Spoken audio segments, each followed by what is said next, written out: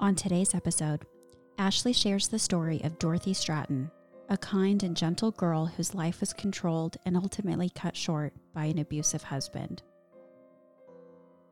Welcome to Crime Bar.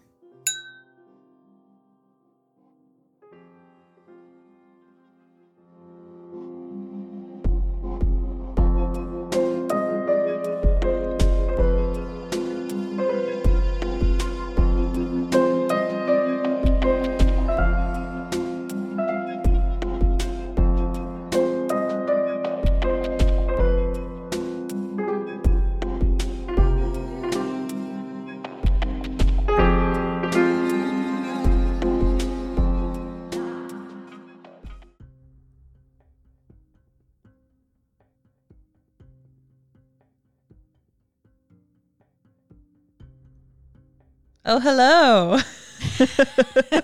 Hello to you. I could hear my heart beating. I felt like I was breathing so loud. Yeah, just panting. Hi. Hello. Hi. How are you? I'm doing great. How are you? I'm doing good. So we had a very depressing story last week, thanks to me. Mm-hmm. I'm excited to hear what you've got cooking for me this week. You kind of sound like a pervert. I know. You should see my eyebrows. I look like Jim Carrey / Brett when he does stories. Oh. The eyebrows, and I'm like kind of wiggling my head back and forth. Yes. Like, Yeah. Okay. Well, this is a sad story too. We're never going to have a good story. Yeah. So. Yeah. So I'm doing the story of Dorothy Stratton. Okay. Do you know that? Faintly. Like, headline information. Basically. I didn't know. I think that's how kind of what I knew too. I knew it was like a Playboy playmate that died or something, but like I didn't know any details about it. It's totally new to me. I was not even a thought in the 80s, so I wasn't there for any of this. Yeah. So my sources were a few different articles, but mostly I was going off of this amazing Pulitzer Prize winning article by Teresa Carpenter called Death of a Playmate. I reference it a lot, and then I read from it directly a few times. But there was also a handful of other articles that I'll post on our website. And I also was listening to this really good podcast called Death of a Starlet by Hollywood and Crime. Brett and I listened to it over Christmas, and they tell the story so well that I was like, oh, I have to cover it. How can I measure up? Yeah, well, there's no way. I'm not going to do it nearly as well. I'm not even going to pretend that I am. But you'll summarize it really nicely. Yeah, I'm going to try. You know that actor, Josh Lucas? Yes. Like the hometown boy from Sweet Home, Alabama? Of course. He narrates in that podcast. That voice. Yeah, he narrates in that voice. In that buttery. He uses his own voice. Yeah. Oh, yeah. Yeah, seriously. He actually plays the murderer, like in the podcast. Like, so the podcast is all factual, obviously. Yeah. But they kind of editorialize in this way that makes it sound like a reenactment. Sort of. Like they fill in little conversations and things like that. And how did they get him to do that? We need to get him on our show. Well, I assume they paid him. Yeah. And we do this shit for free. So, anyways, he was really good, and I just, even though he was playing an awful person, I could have just listened to him talk like all day. Yeah, absolutely. So I can kiss you anytime I want. Oh. Okay, now you can proceed with your story. So Dorothy Stratton was actually born Dorothy Ruth Hoag Stratton on February 28th, 1960. So she's a Pisces. Mm-hmm. Her parents, Nellie and Simon, had immigrated to Vancouver, British Columbia from the Netherlands before she was born. Oh, so she was like an Icelandic beauty. Yes. And then her brother John was born a year after her. And then much later, when Dorothy was 8 years old, her sister Louise was born. So while Dorothy is in high school, she gets a part-time job at the local Dairy Queen, which was like huge... awesome. Yes, it was like a big blast from the past for me when I read that. Did you grow up going there regularly? Or no, was that just never. Okay, but I went all the time in college because we didn't have one in my hometown. So really? And they had one literally blocks away from my college apartment. So I would frequent it. Okay, good. So you know. I know the glory of DQ. It makes me want to go get one right now. And how cool would you be to have a job at like an ice? I mean, I did have a job at an ice cream place, and all your friends would use you for scoops of ice cream, but you still feel like you're the shit. Yeah. Providing all the goods. Yeah. So during one of her shifts at work, a customer starts hitting on her. And he seems like really infatuated with her. And he starts coming in regularly to see her when she's working. In a creepy way or like a welcome way? Well, that's what I'll tell you. Okay, cool. So Dorothy, like truly, she was a gorgeous girl.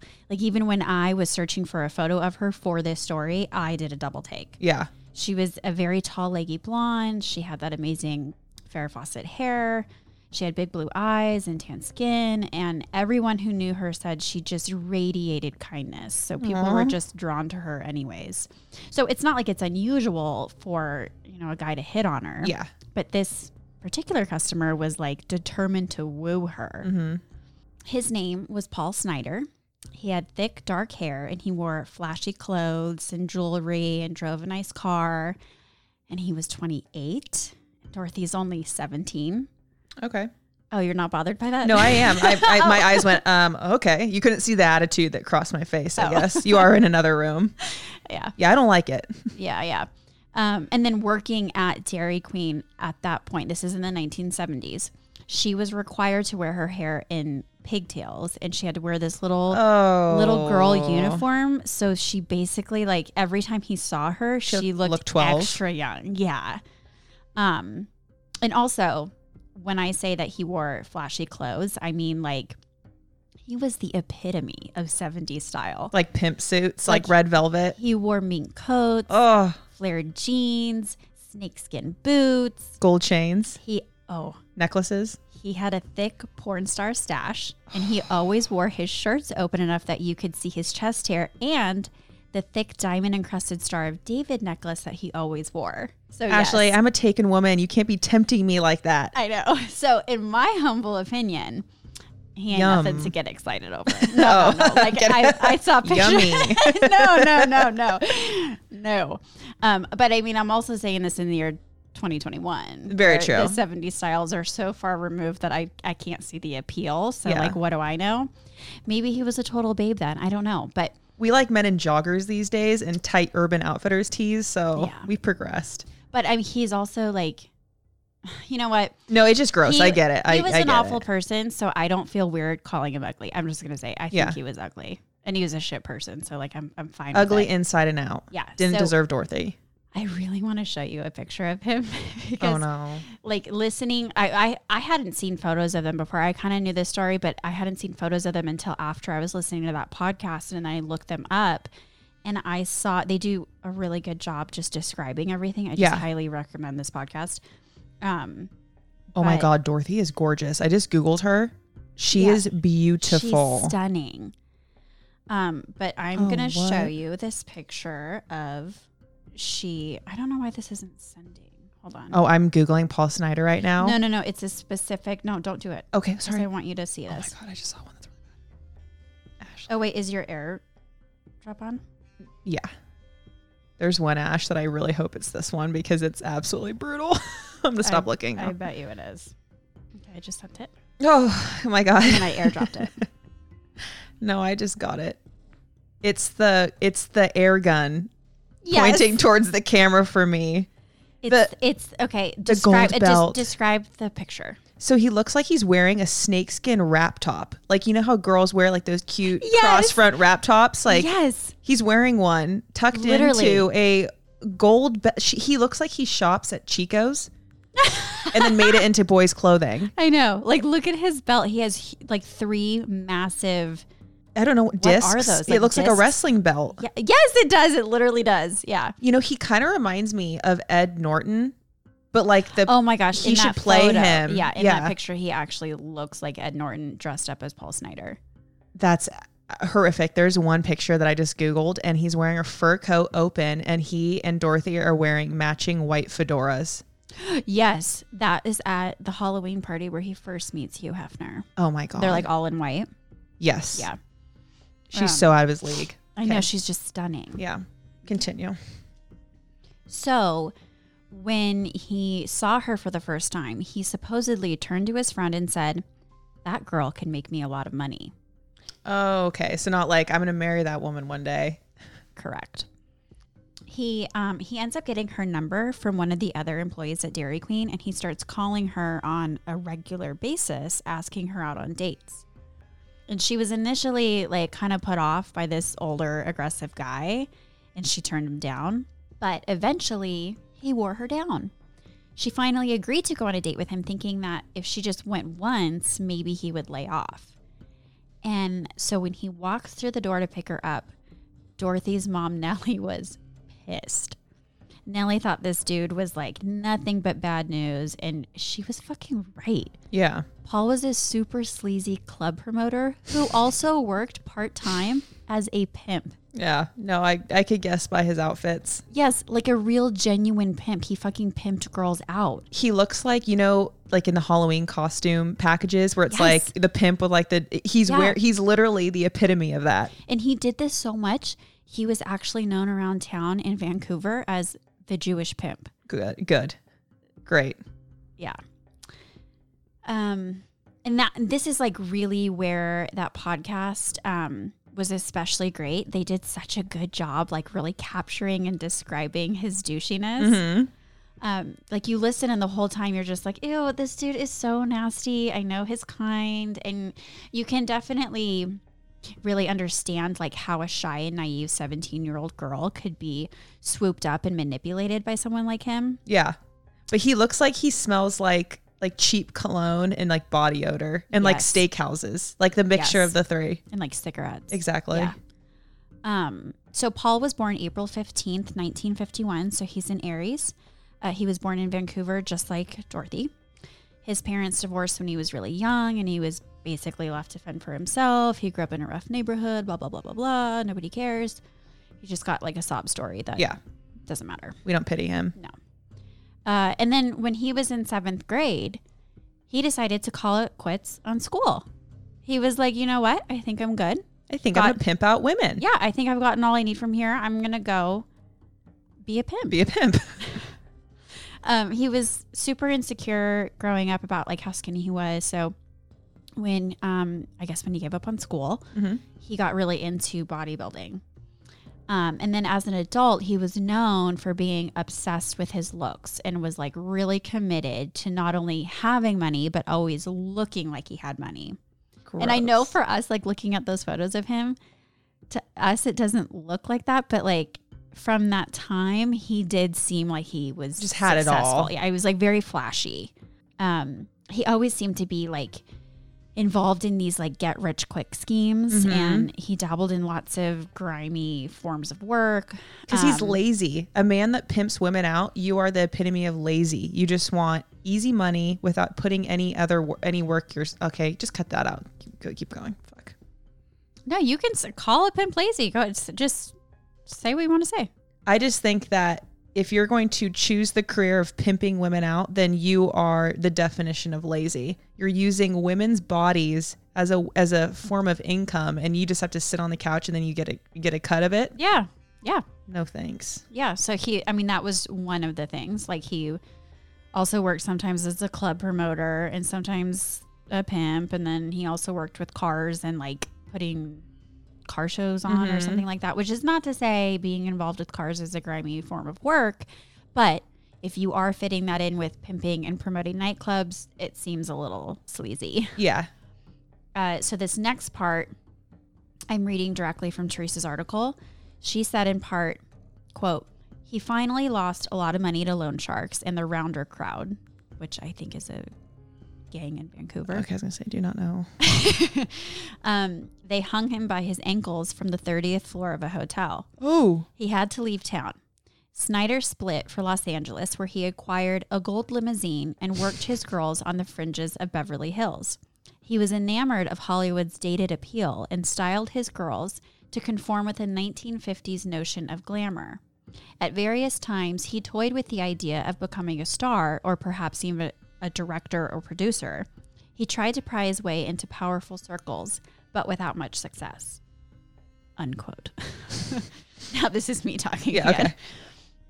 So after he realizes that pimping girls out in LA is like not as lucrative as he was expecting, he goes back to Vancouver in 1977, and supposedly he had decided to try to make a clean living. Apart from the pimping, most of his business ventures were just shy of being illegal, but not actually crossing that line.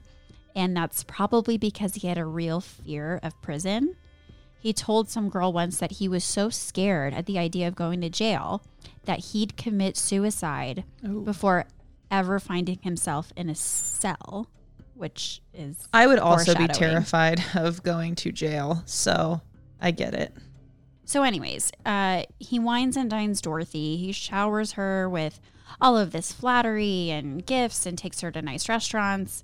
And obviously, like at 17, an older man working so hard to woo you is most likely going to make, dating anyone your age feel childish in comparison. Mm-hmm. But he was also like pushy and determined in a way that made it seem like she didn't really have any other choice but to give in to him. Yeah. And at 17, like you can picture, understand it. Yeah, I can picture looking at a 28-year-old and he seems so sophisticated and grown up. And I get the telling appeal. You you're beautiful, like from an adult. Yeah, I get that appeal. But then as an adult who is beyond 28 years old, I look back at a 17-year-old and I'm like, oh my God, that's a literal baby. You are a baby. Yeah. I can't understand. It's so predatory. Yeah. Dorothy's parents had split up when she was only 3 and her dad wasn't really in her life. So she wasn't used to an older male figure. I was going to say a father figure coming in. Yeah. And she wasn't used to that and taking care of her.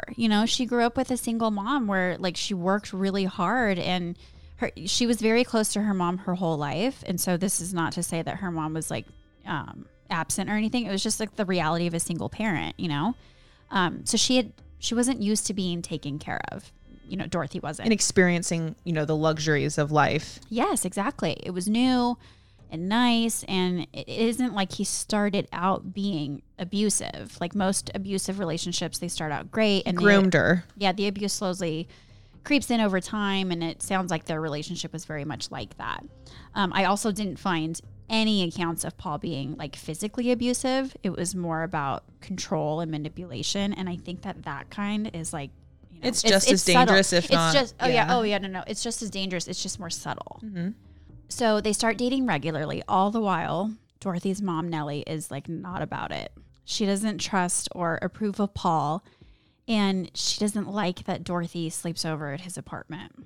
Dorothy didn't think that she was beautiful. And she didn't have aspirations to be a star. She just thought she was plain. And she wanted a simple and quiet life in Vancouver. So to have this guy come in and sweep her off her feet, take care of her in ways that she's never experienced before, it was, enthralling to be told she was beautiful and that he believed she could be a movie star. It makes me sad. Good. It is sad. Yeah, it bums me out.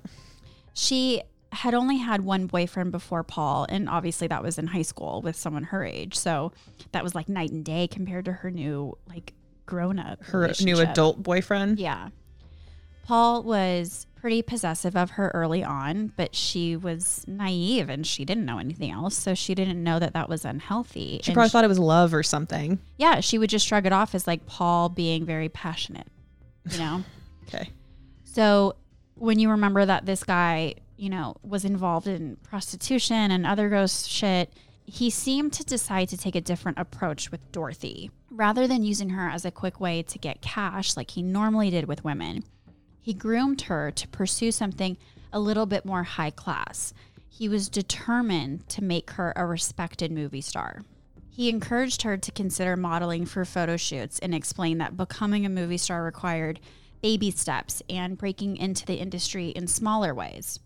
So he set up some photo shoots for her with a photographer he knew, and she seemed comfortable and excited doing it a few times. Then one day, he showed her that Playboy was conducting a nationwide search for a new playmate to promote for their 25th anniversary, and he believed that she could be chosen.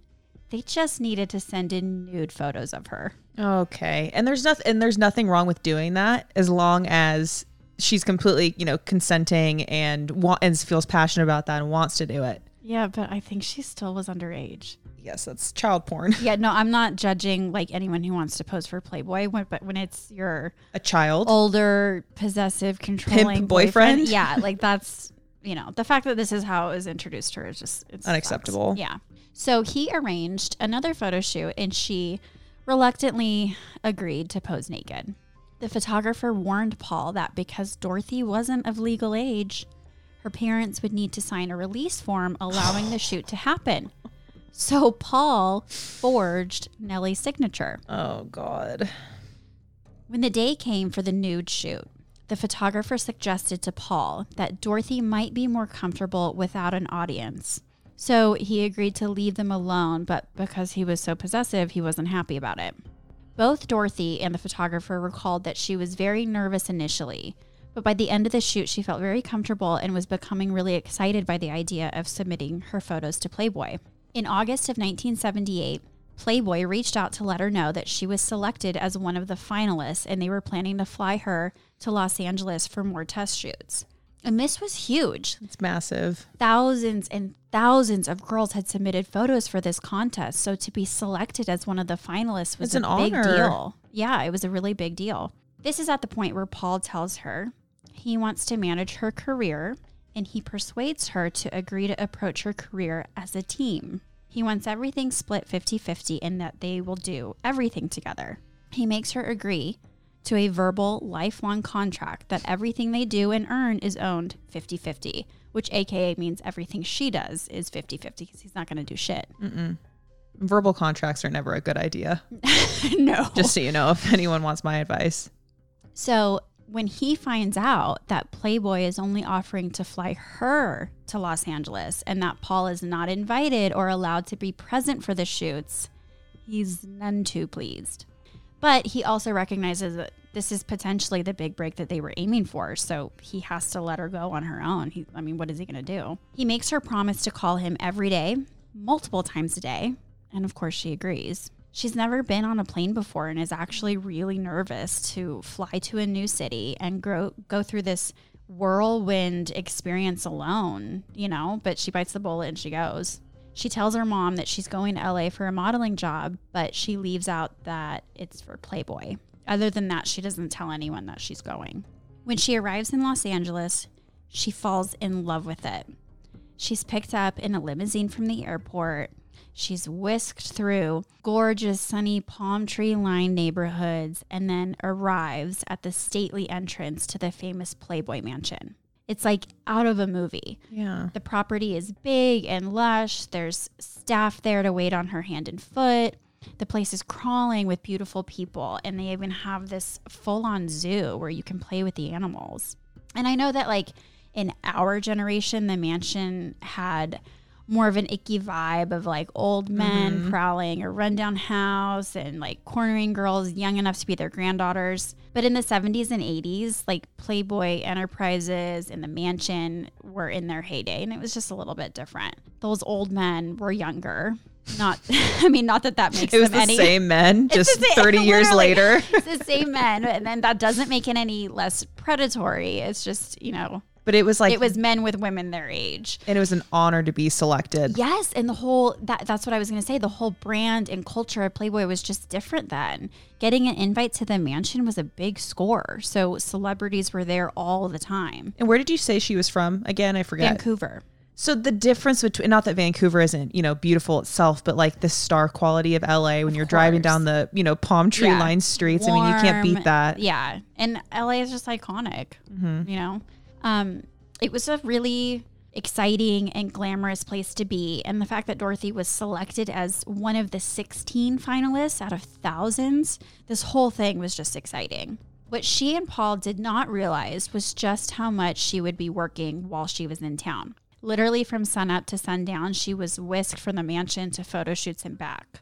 Playboy's founder, Hugh Hefner, was known for socializing constantly, and he had some social event on the books for each evening. So there actually was no free time for Dorothy to get to a phone to even call Paul. Plus, she was having a lot of fun. She wasn't really thinking about calling him. But obviously, that doesn't sit well with someone who is used to being in control. So Paul called her constantly. Yeah, he doesn't seem like the flexible, easygoing type. All day long, he would call the mansion, the Playboy offices, the studios where Dorothy was shooting, and he could never get through to her.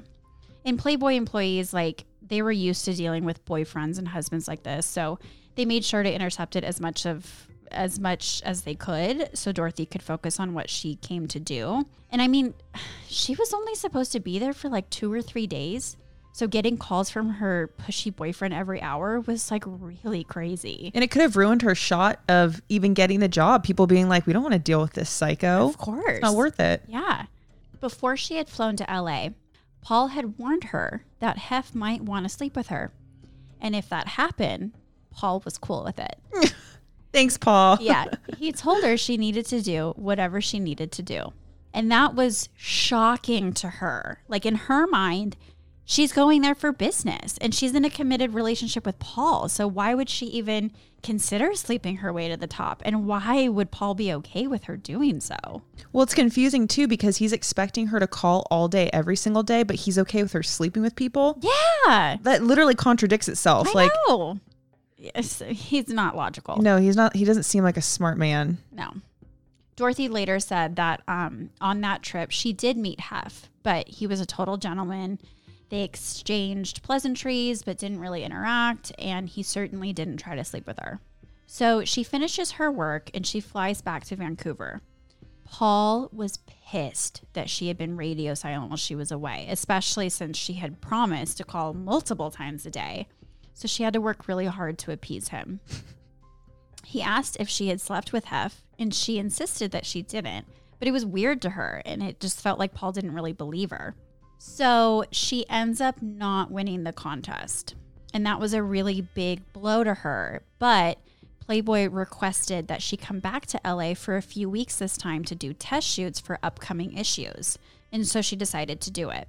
The same sort of process happens where Paul isn't allowed to join her, and she's too busy to call him, and it pisses him off. So after being there for a few weeks, she tells him that she misses him. So he comes down that same day. God.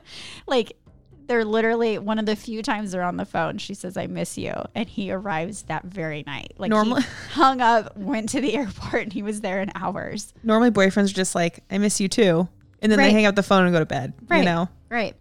So he gets to LA, he gets a hotel near the mansion, and she ends up going over there and she stays with him. Playboy really loved her and she really enjoys working with them.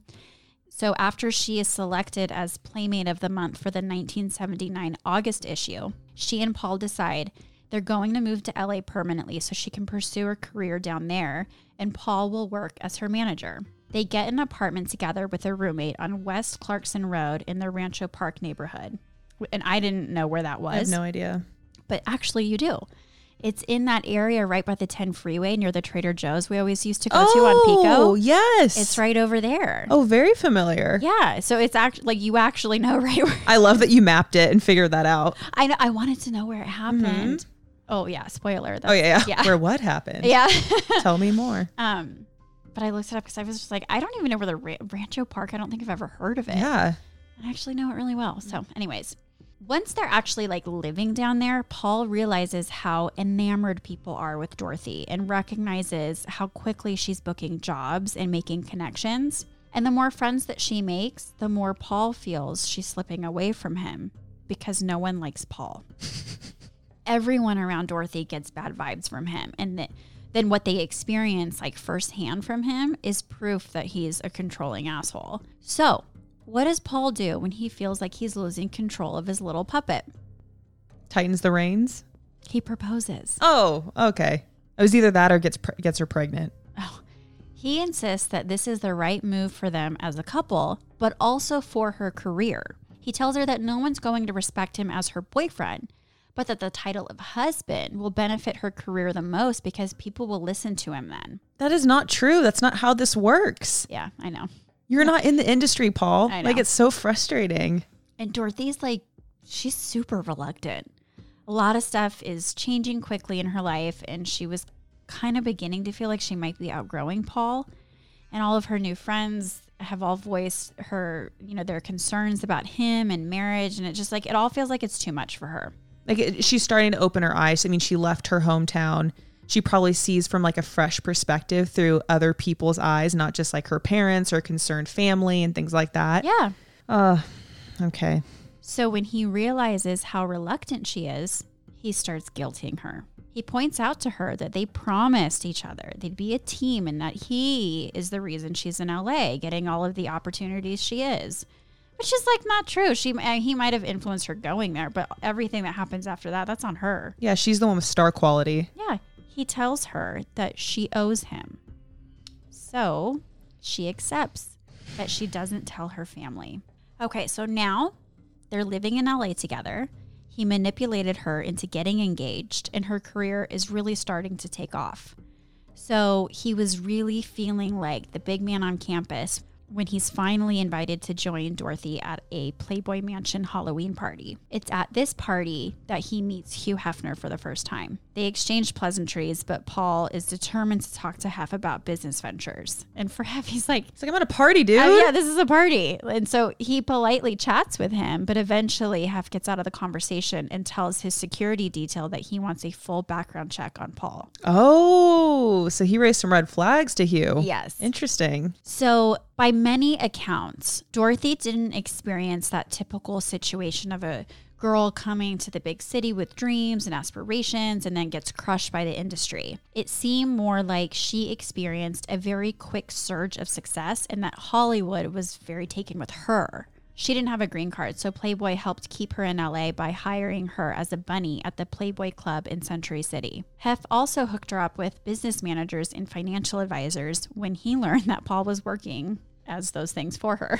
He told her it's always smarter and cleaner to outsource that kind of stuff and not mingle it with personal relationships. So I'm sure you can imagine how Paul felt getting cut out in that way. You felt so insulted, probably. Yeah. Replaced. Playboy really took Dorothy on as like the poster child of their brand. I mean, they always like groom and adjust their playmates through surgeries and other insane changes to conform to their image, but they really zeroed in on her as a sort of like poster child for them because I don't want to like I don't know how to say this without like promoting like bad, unrealistic like image, body image things, but like she was so perfect that they didn't do anything to her. Like they didn't request that she change her nose or her boobs or anything like that. Like they just, and I think that that's part of why they really like stuck onto her because she was just like this definition of perfect.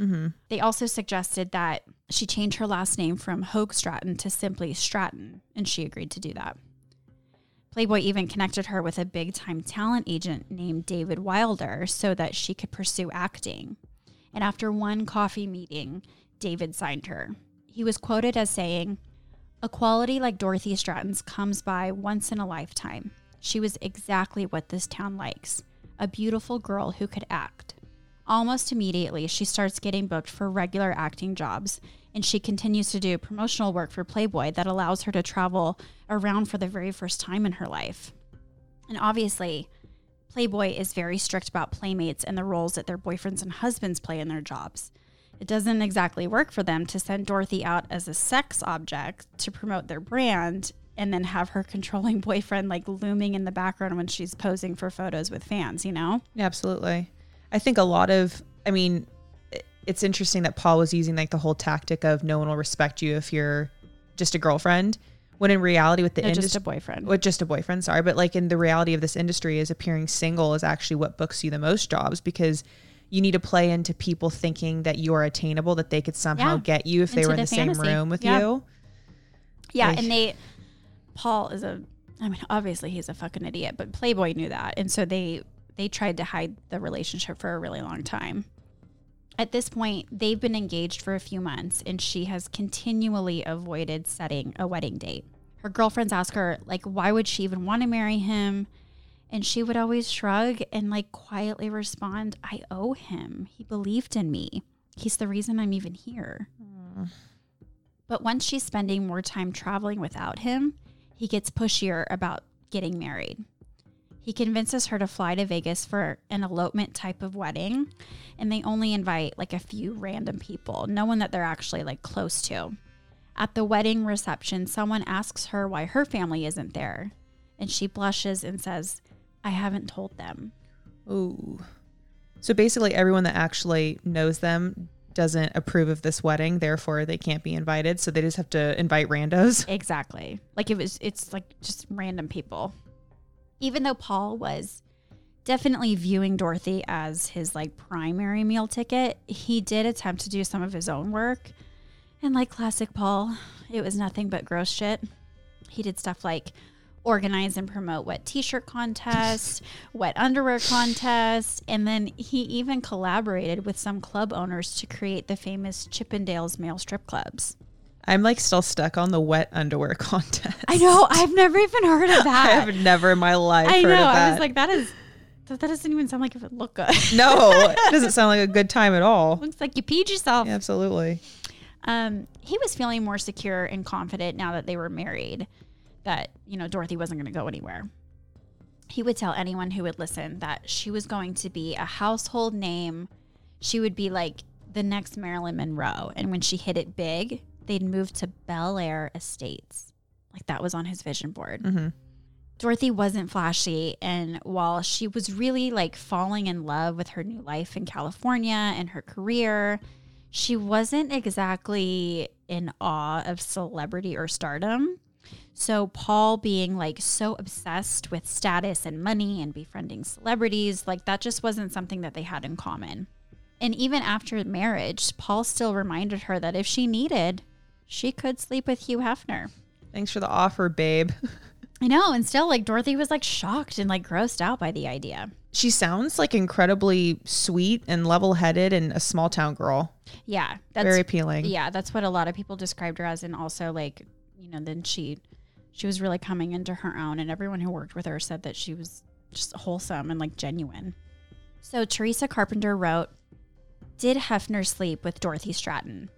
Mansion gossips, who have provided graphic narratives of Hefner's encounters with other playmates, cannot similarly document a tryst with Dorothy. According to Bizarre Code of the Life, which is the sexual society at the mansion, fucking Hefner is a strictly voluntary thing.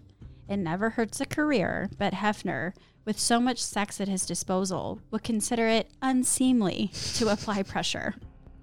Of Stratton, I agree with that. Of Stratton, Hefner says, quote, "There was a friendship between us. It wasn't romantic. This was not a very loose lady." Hefner likes to think of himself as a father figure to Stratton, who, when she decided to marry, came to tell him about it personally. Hef said, "She knew I had serious reservations about Snyder. I had sufficient reservations that I had him checked out in terms of a possible police record in Canada. I used the word, and I realized the risk I was taking. I said to her that he had a pimp-like quality about him." And I thought that was like so interesting. I was going to say takes one to know one, but he's also not really a pimp. I mean, yeah, like I have my opinions on Hugh Hefner, me too. but I did think that was interesting because Paul literally had been a pimp, and Hef just didn't know that. Hit the nail on the head. Yeah. So it's announced in April of 1980 that Dorothy was named Playmate of the Year, and her issue would be released later that year. This was yet another big deal for her career, but it also came around the same time that she was cast in a movie called They All Laughed that was supposed to be directed by Peter Bogdanovich and also starred Audrey Hepburn and John Ritter. Wow. Yeah. Like she, and like that's a big deal. Yeah, but she was getting stuff like that. Like she was getting actual like jobs and working with big time people. This job was going to take her away from Paul while she filmed for a few weeks in New York.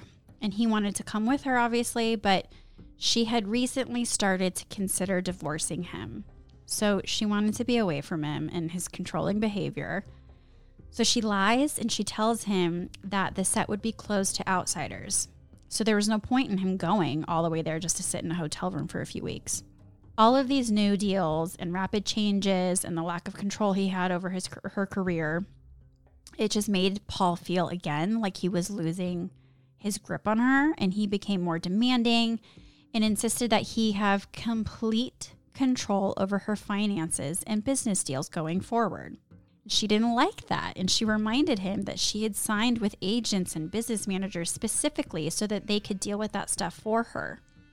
So it seems like as soon as she arrives in New York to begin filming, she and Peter start an affair. Maybe it had started during their meetings in LA when she got the part, or maybe it was just a flirtation. Either way, it's not very relevant when it started or if her connection to him had impacted her blocking Paul from joining her. Peter said that they fell in love fast and hard and were inseparable during their time in New York. Aww. The crew on set said that Dorothy was prompt, professional, and a total joy to work with. And even though she was starting an affair with the movie's director, they were both really discreet about it. Not many people knew, and both parties were very professional on set. They probably genuinely just really liked each other. Yeah. Their relationship actually moved so quickly that she checked out of her hotel and moved in with Peter in his suite at the Plaza. So obviously, Paul senses a noticeable difference in his wife whenever he manages to get her on the phone. She's like not picking up at her hotel room anymore. No, she wasn't. She was screening his calls. She was avoiding him, which, confirmed his fears that she was slipping out of his grasp. And then during filming, she did have to go back to LA a few times for like Playboy promotional stuff. And whenever she was there, she wouldn't stay with him. And she would like avoid seeing him. Take a hint, Paul. Yeah. He started to suspect that she was being advised by attorneys on how best to communicate with him, because when they did talk, it just seemed like that. So in June of 1980, a year after their Vegas wedding, Paul received a letter from Dorothy that stated they are legally separated both physically and financially, and that she is planning to seek a divorce. She closed their joint bank accounts and cut him off from accessing any funds that were rightfully hers, which I think was all of it. Yeah. So remember, she has a green card, but if they get a divorce, he has to go back to Canada. So he spends a few weeks trying to like frantically create some business deals of his own, all of which sort of fall flat. You mean his wet underwear contest didn't take off? They didn't take off. Paul was convinced that Dorothy was having an affair with Peter and that Peter was the one influencing the divorce and influencing her cutting Paul off. And like, well, duh. Or you just suck, Paul. Well, like everything suck, about you is hateable. But if she's having an affair with someone, obviously she's not going to she doesn't want to be with her husband anymore, So Paul hires a private investigator to find proof of the affair because he thinks if there's proof, then he somehow has a chance to fight her for more money. But Dorothy doesn't really try hiding her affair anymore, so it was sort of pointless. She fully moved in with Peter in his mansion in Bel Air Estates. And remember, that was like on his dream board. Yes. Yeah. So that was like an extra blow to Paul. And then Dorothy goes on vacation with Peter to London, and they're just like enjoying that honeymoon phase in the beginning of the relationship, She's like having the relationship that she deserved from day one, like an authentic, real relationship. Yeah.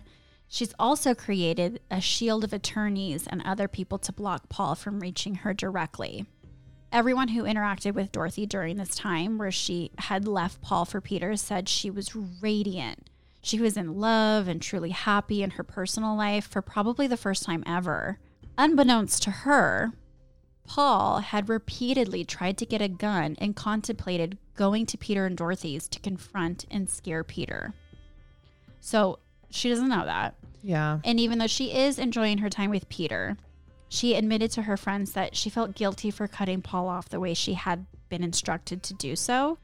And so she reaches out and they talk and they agree to meet for lunch on August 8th, 1980. No. So that they could discuss things in person and then hopefully get closure. Paul's friends, however, said that after the phone call, that completely changed everything for him. He was like elated and he was convinced that he was going to win Dorothy back during that lunch. And that absolutely didn't happen. No. It was like emotional and messy, and it ended up resulting in them going back to the apartment so that she could pack up some of her things. Dorothy told him honestly that she was in love with Peter and there was no chance of reconciling. She told him that she wanted to figure out a financial settlement so that they could both move on for good. So obviously, you know how he did much not take that well. Pissed him off. Talk about the ultimate bruise on his fragile ego, Mm-hmm. The friends he saw over the next 5 days recall Paul behaving a little erratically and like making odd remarks about dead playmates and becoming more and more intent on getting a gun. After a few failed attempts, he finally gets a gun after finding one in the classifieds on the evening of August 13th. He casually mentioned to a few people he got it for home protection. He told some friends, and specifically his 2 roommates, that Dorothy was planning to come over on Thursday, August 14th at 11:30 a.m. to finalize a settlement agreement. He gave the impression that he was in a good mood and that they were on good terms, and he was fine with like finally closing this chapter. So remember, this whole time, Paul is still having Dorothy tailed by a PI.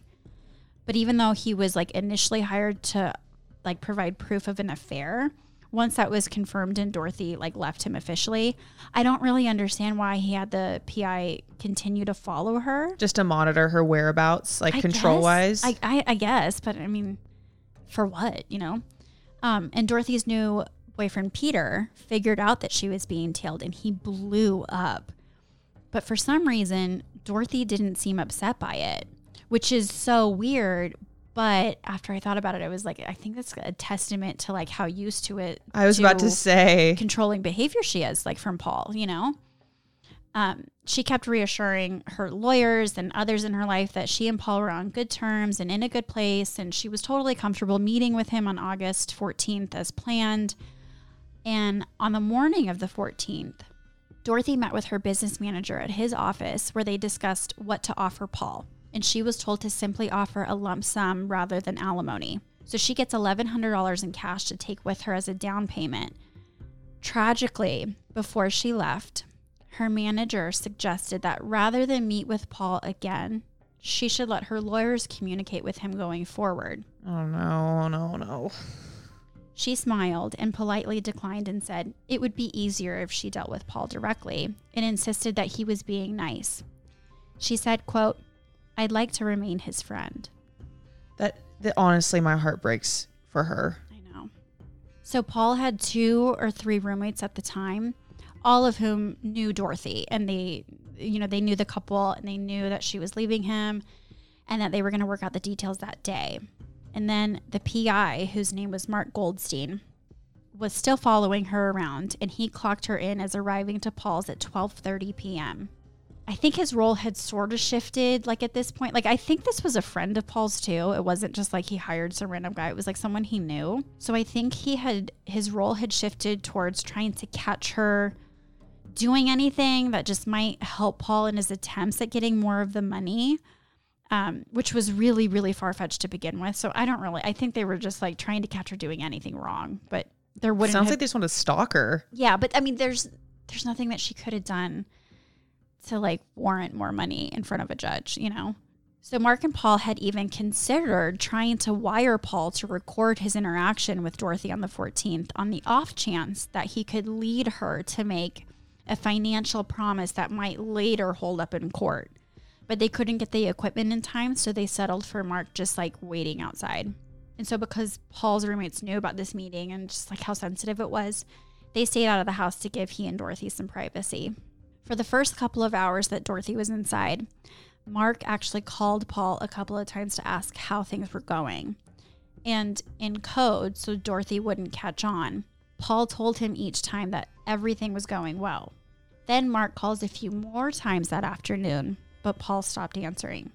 Sometime in the late afternoon, Paul's roommate came home. They saw that Dorothy's car was still outside, and they said that everything was quiet inside the house. And when they noticed that Paul's bedroom door was shut, they figured the need for privacy was still important, and they decided to leave again for a few hours. Once they come home and decide to stay put for the evening, they noticed Dorothy's car was still outside and the bedroom door was still closed. So they assumed that the couple had made up and still needed privacy. So the roommates all sit down to watch TV for a few hours. The only thing that they thought was off was that Paul's private telephone line was ringing off the hook for hours, but Paul and Dorothy never emerged from the bedroom to pick it up. But again, they're assuming that the couple is like preoccupied. Yeah. So they don't really want to making like up for cry. lost time. Yeah. By 11 p.m., the roommates finally go down and answer the phone. It's the PI, Mark Goldstein, calling to inquire as to what in the fuck is happening, because he had been sitting outside waiting to tail Dorothy home for almost 12 hours at this point. Oh my God. Yes. You probably had to pee so bad. The roommate told him that she believed that they were making up in Paul's room. So Mark asked her to go knock on the door and see what was going on. The roommate agreed to, And they later said that as soon as they started to walk towards the door, they had this sinking feeling like something was horribly wrong. They opened the door to find what they described as something out of a horror movie. Blood and brain matter covered the walls and the floors, and Dorothy and Paul's nude bodies were found next to each other, both having been killed with a singular shotgun blast in the face. Police believed he raped and murdered her, sodomized her corpse, then killed himself with the same shotgun. It appeared that Dorothy had first spent time in the living room because her purse was there, left open and containing the cash that she had brought for Paul.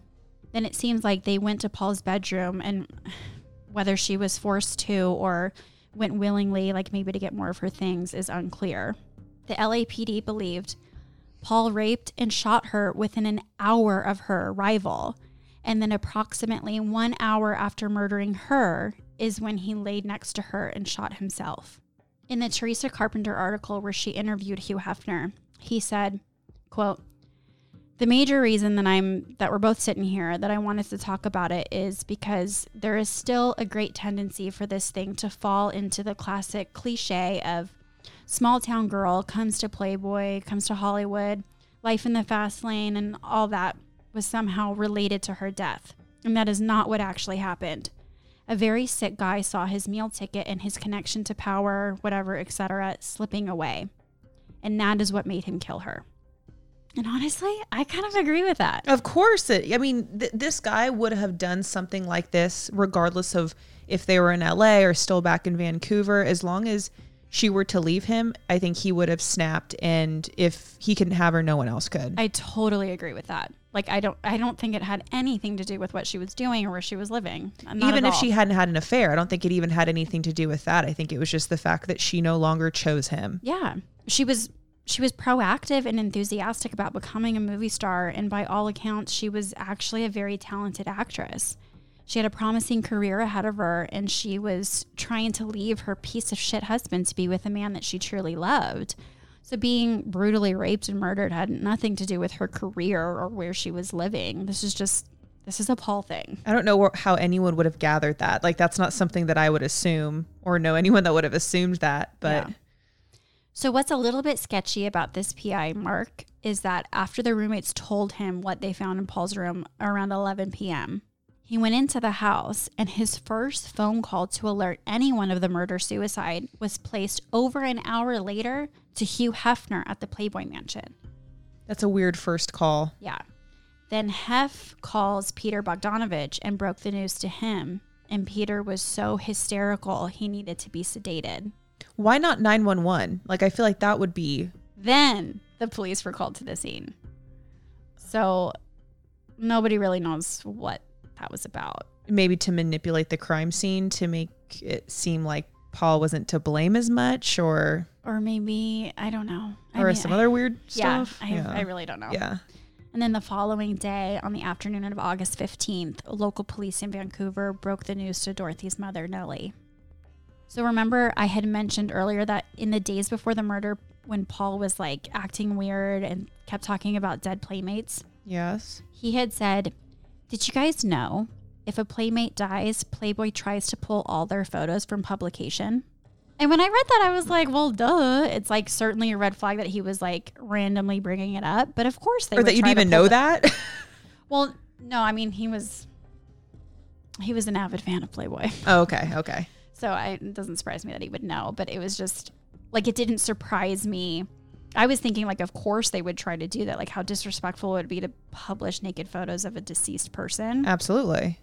But then I read another quote from that Teresa Carpenter article, which is so, so good.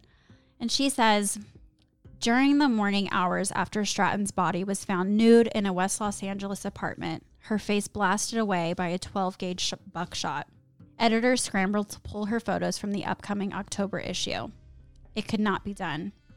So they pulled her ethereal blonde image from the cover of the 1981 Playmate calendar and promptly scrapped a Christmas promotion featuring her posed in the buff with Hefner.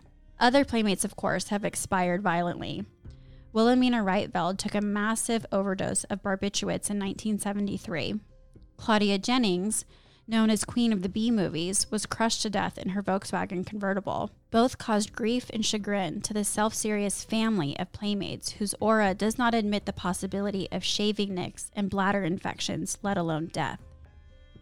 So up until I read that, I had been thinking the whole time that Playboy's attempts to block her photos from being published is more like out of respect and morality. Yeah, I guess that too. But I'm so naive. So like, of course it has to do with like maintaining an image of sex appeal, and death isn't sexy. After her death, Peter arranged for the funeral and covered all the costs. Her younger sister, Louise, was only 12 when Dorothy was killed, and Peter stepped in and covered the cost of her education. And then, when Louise was 20 years old... Oh, no. I see where this is going. Exactly the same age as when Dorothy had been with Peter at the time of her death, Louise and Peter marry each other. Of course. And Peter was 49. So Peter's a little creepy as well, huh? Well, Peter said that Dorothy introduced him to Louise when she was 11 and a half on New Year's Day in 1980. And to him, she was just his girlfriend's kid sister that he was kind of hoping would go away so he could be alone with his girlfriend. And he said it was years later when she was an adult that they connected and fell in love. He said, quote, "It's like a shipwreck. We both ended up hanging on to the same piece of driftwood, and we saw that we loved each other." And Louise has also said some similar things too. So bonded through heartbreak, basically. Yeah, and like I'm just gonna put that out there. Yeah. I'm not trying to judge. I don't know what that was about, and I don't know what to say. I don't want to be judgmental. I have my opinions, but no one needs to hear them. Yeah, they do not matter. No. They actually ended up divorcing after 12 years of marriage.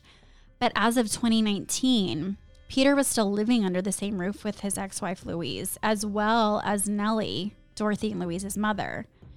So they're close in their family to this day, I guess. And he said that Louise is it for him. He doesn't want to be with anyone else for the rest of his life. So I don't know. Wow. There's like a little bit of Brittany Murphy vibes that I keep getting throughout this story. Oh, really? Do you get what I'm saying? Like a little bit of like this like once in a lifetime talent, beautiful, like everyone loves her. And then this boyfriend that isn't as likable and has this need to control and then kills them. Oh, I see what you're saying. And then there's like the weird thing with the mom. Yeah. Brittany Murphy's mom and then the sister. I don't know. There's like a little bit of I feel like there's some parallels there. Yeah.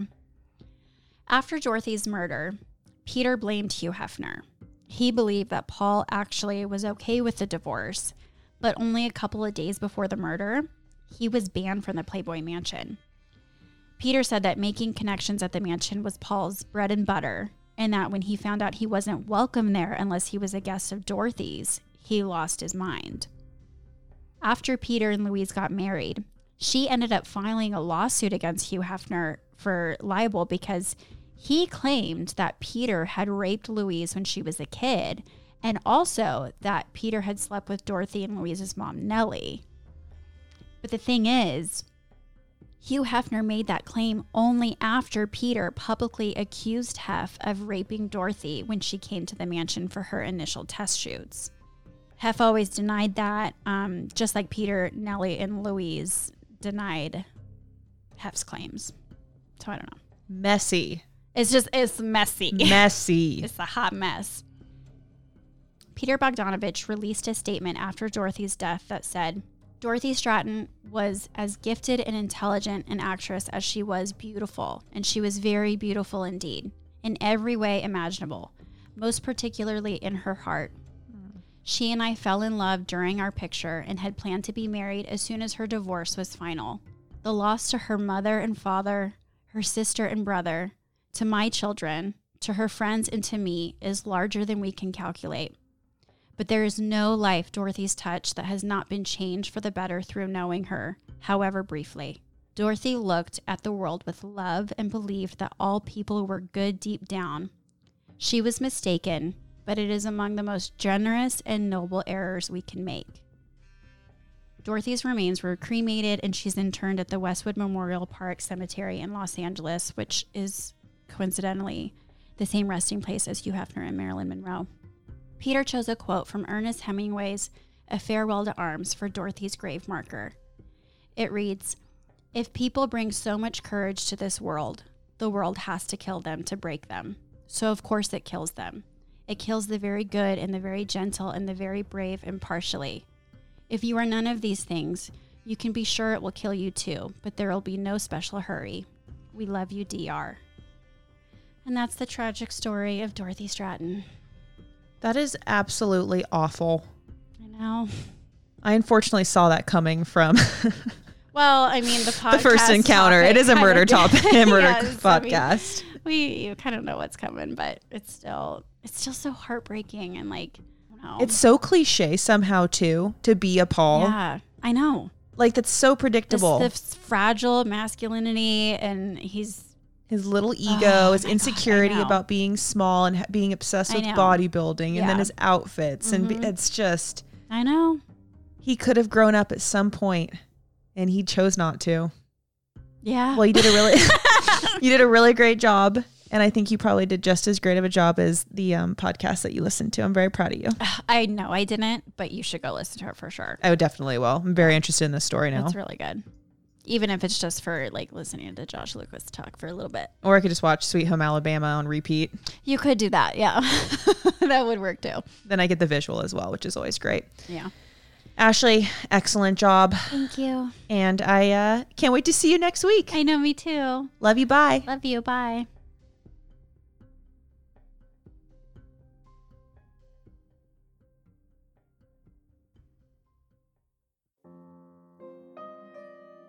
Thank you for listening. If you enjoyed this episode, please rate, review, and subscribe wherever you enjoy listening. We owe everything to the many journalists, authors, filmmakers, psychiatrists, and psychologists whose extensive work and expertise we pulled from to share this episode with you. For all of our detailed source material, please visit our website, thecrimebarpodcast.com. If you'd like to see content from today, you can find us on Instagram and YouTube at Crime Bar Podcast. We really love doing this show, and if you'd like to help with the continued creation of it, you can support by donating to our Patreon, which we have linked on our website as well as our Instagram, patreon.com/crimebarpodcast. This episode was hosted by Ashley Brumley Johnson and Anna Katharina. We'll see you next week.